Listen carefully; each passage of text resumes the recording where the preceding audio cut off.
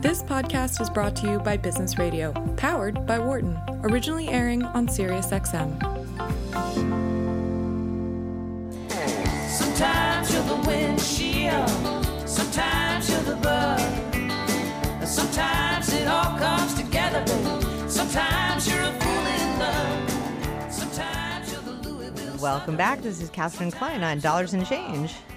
And I'm Cheryl Goldman. And Cheryl's just listening to the music, hoping that she's not the bug on the windshield. Always just a classic song. Good to hear this. Our next guest is Mary D. Wysocki. She is the, I'm just losing my notes here. I'm so Senior sorry. Director of Corporate Affairs Strategy and the Global Problem Solving Initiative at Cisco. Thank you, Cheryl. I need your co-hosting. Mary, welcome to the program. Thank you. Great to be here. Great to have you with us. Tell us, how you describe it, your elevator pitch for your really description of your job at a high level. What does it mean? Because we love the title. Yeah, we love it. The Global Problem Solving Initiative. You solve global problems. That sounds great. Yeah. What does that mean? Well, maybe first start off with it's probably one of the best jobs in the world, but it's part of our corporate social responsibility initiative. So it's part of our Cisco company that really looks for ways that we can help out, be partners with the community. And when we think about a global problem solver, we're thinking of an individual who can really innovate like a technologist, think like an entrepreneur, and act as social change agents. Because we think as we move forward, technology has so much possibility. However, I think you really need to mindfully think about its implications, mindfully deploy it. And so that's where you really need these global problem solvers to imagine what technology can do and think about new ways that we'll use these technology, but also think about how it can solve some of the thorniest social issues that we face today. Love it. Yeah.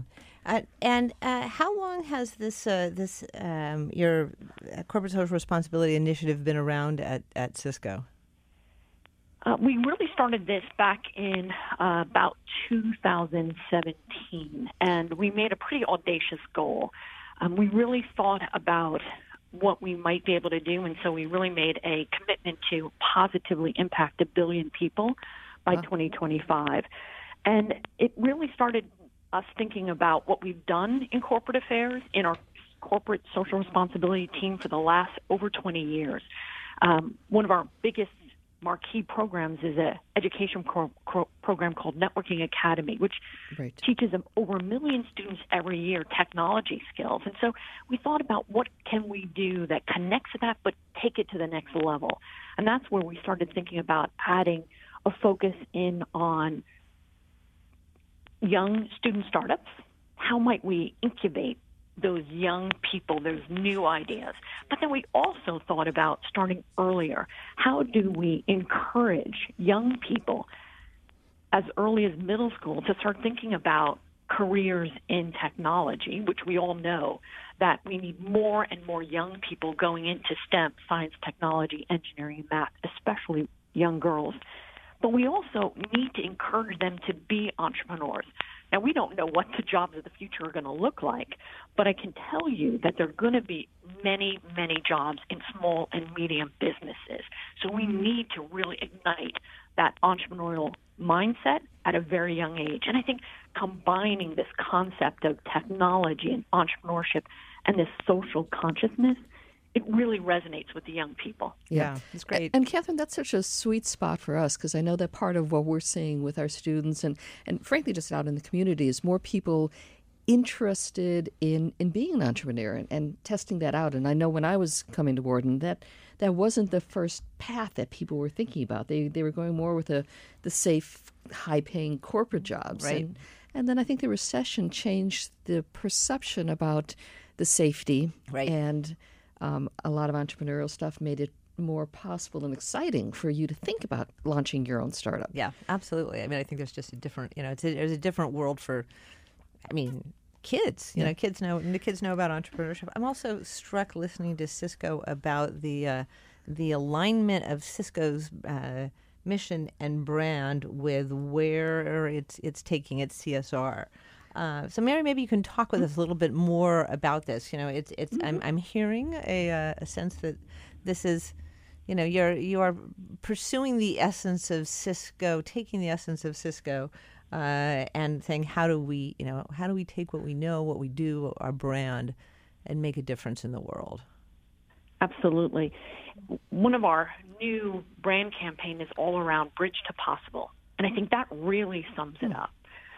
The ability for us to use technology, our people, the community, to think through how we can solve those issues, and anything is possible.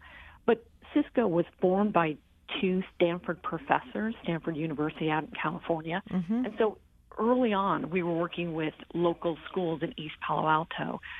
So it was always part of our purpose to be part of the community. In fact, I was very fortunate back in 2007 to spend a couple of years down in New Orleans during post-Hurricane Katrina. And it was an $80 million commitment to work with 8 school districts down there, because we felt that how do you bring the community back? You need the schools. Parents need places where their young people can learn. And so it's just part of what we do.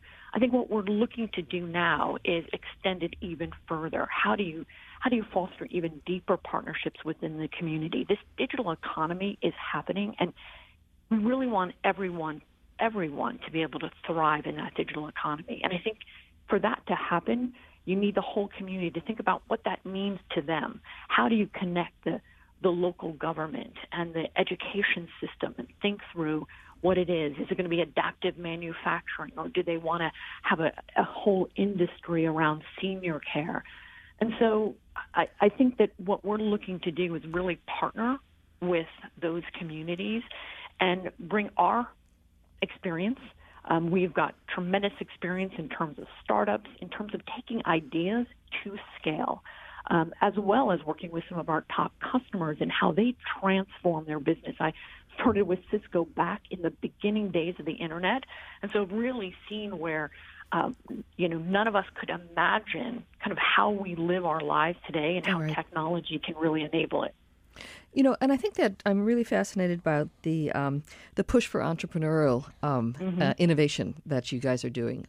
So can you talk a little bit about what inspired that, and maybe give us an example of some of the innovations that you're seeing from the Global Challenge? Absolutely. I think one of the key things was looking at information about young people and how many were employed. And as you think about, if we are creating great education programs and helping them develop the skills, but if they're not jobs for them to actually move into, you may be adding to the problem. So I think that was part of it, is looking at the number of jobs that needed to be created and how can we really foster this with young people. It started back, I think our first challenge that we worked with was with the Rice Business Plan competition in Rice University in Texas. And we met this young team, this young team of women. They were out of Columbia University in New York, and they have a product called Neopenda. And this product is a IoT vital sign monitor. Which is Internet of Things. Yes, exactly. Thank you. Internet of Things. And so what it was imagine in a hospital, in a neonatal ward.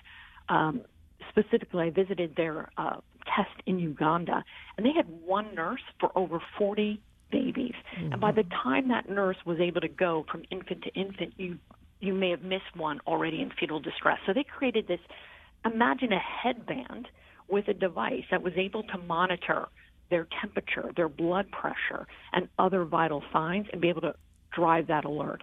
And when you see young people like that, I know we were talking with them, and you meet a young person who has a biochemical engineer, and someone else who's got a degree in mechanics, and you're asking them, why do you want to do this? Why are you choosing to go into a social entrepreneur type of role?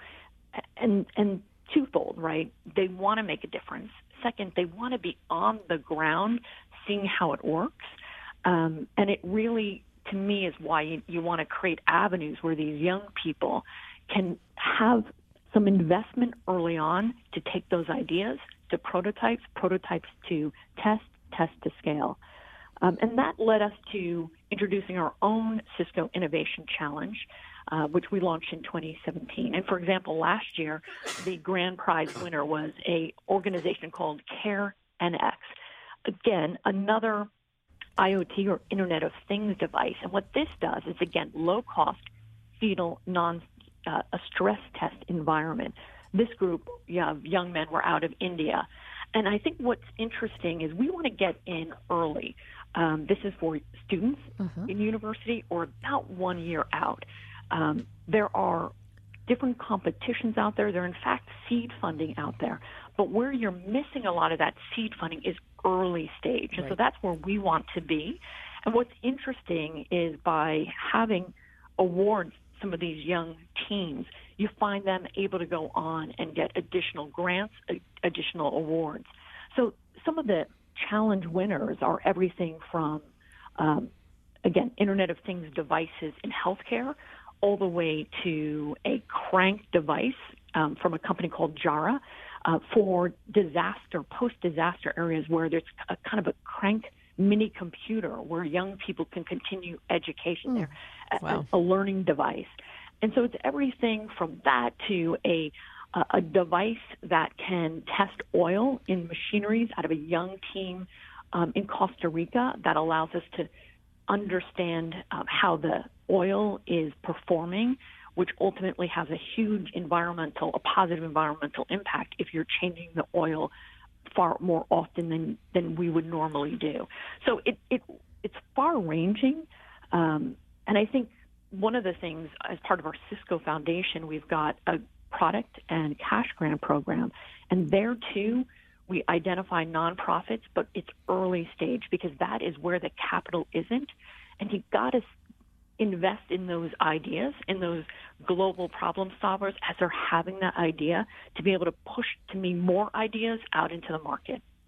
So we're talking with Mary D. Wysocki from Cisco. I'm wondering if you can give these specific examples are fabulous, and it's usually where I want to go. So I'm going to surprise Cheryl by saying, "Can we back up a little bit?"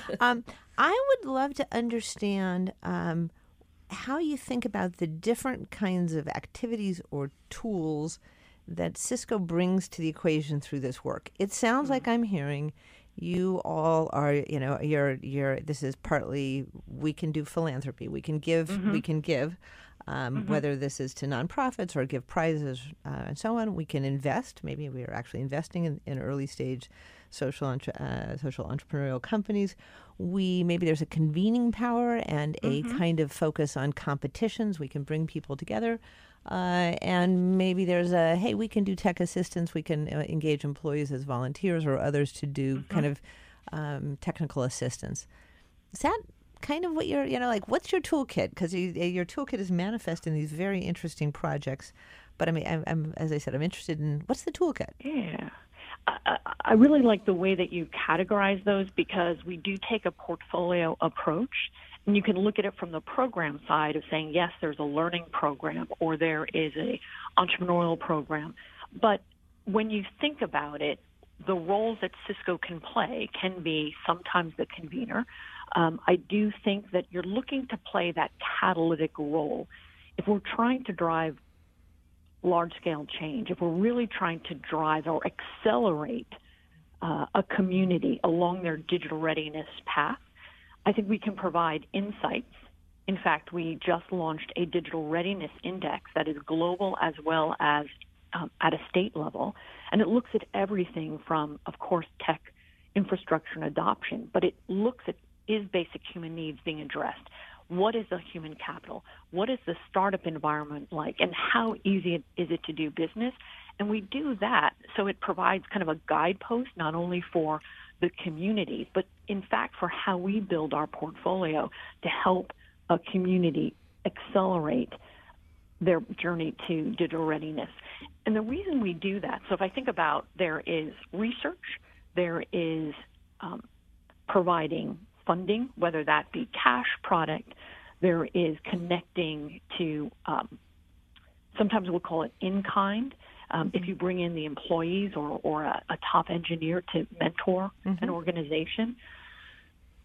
But part of it, I think, is also helping people recognize that this technology transformation, or this next, some people call it the fourth industrial revolution, it's going to happen. And if we can provide some insights, for example, we know that over the next 10 years, just here in the U.S., there's a 32% gap in what we call the human skills, the ability for us to negotiate, right? There's so much press out around AI and its impact on a particular job or role or automation. And we know that's going to happen. And I think our role is how to work with a community to think about where they want to be and how can we partner. I think that's a really strong word that I might leverage. How do we partner with them to help envision where that community wants to be or that individual? And is there a path that we might be able to help them along, either through our own programs or partnering with others? Yeah. So a lot of resources that a company with the power, the history, the intellectual capital of a Cisco can apply. So you may have heard that our previous guest is somebody who's in just an early stage fund. They've raised $5 million to invest in minority and women-owned businesses. Focus on they've come out of angel investing and now in early stage venture capital. I'm struck by the juxtaposition of your work and their work, both driven by a strong sense of social purpose, wanting to make a difference in the world, but sitting in very different entities. So as we're sitting in yet a different entity at the University of Pennsylvania at the Wharton School, and often called upon to advise students. Is there something you can tell us about, who's going to find? Who do you think, what are the characteristics that distinguish people who are going to thrive in your role, what does it take to find your way through a Cisco to a position of CSR? Who's going to make it and like it in this world? And who's going to say, you know what, not for me, I'm out of here? I would say, first of all, when you think about CSR, or corporate social responsibility, I think you're going to see more and more companies putting corporate social responsibility at the core of their business. And the reason that I think, especially with tech companies, is because there's been so many great opportunities that tech has enabled the companies, the employees, the communities, the customers. But we also have a strong belief that we don't want anyone to be left behind. I think to really be successful in a corporate social responsibility environment, and there are so many people that are so interested, especially young people, I think I really encourage people to really push their business acumen, right, to really go to a business school if they have the ability to do something like that. I would certainly say that most of my success has led to, maybe not purposely all the way to this position, but prior to working in a CSR role, I was part of an organization at Cisco called the Internet Business Solutions Group, which was a pro bono consulting group. And we work with the top 50, Fortune 50 companies on how they should think about using Internet technology. And I kept thinking, gosh, take that learning and apply it to those in underserved communities. And I think that if you can take your own experiences and apply a positive intent. I think that you always need that intent as well. But I do think one of the key things, if you look at any of the CSR, whether it's think about just grant making, how do you identify the right candidate or a competition? That is where you still need very strong business skills to understand if it's a startup, right? Even if it is an NGO, right? Mary, I'm going to need to cut you off, but thank you so much for talking with us. We've been talking with Mary D. Wysocki, who is the Senior Director of Corporate Affairs Strategy and the Global Problem-Solving Initiative at Cisco. Great to hear what they're doing and how innovative Cisco and thoughtful Cisco is being. This is Catherine Klein on Dollars and Change.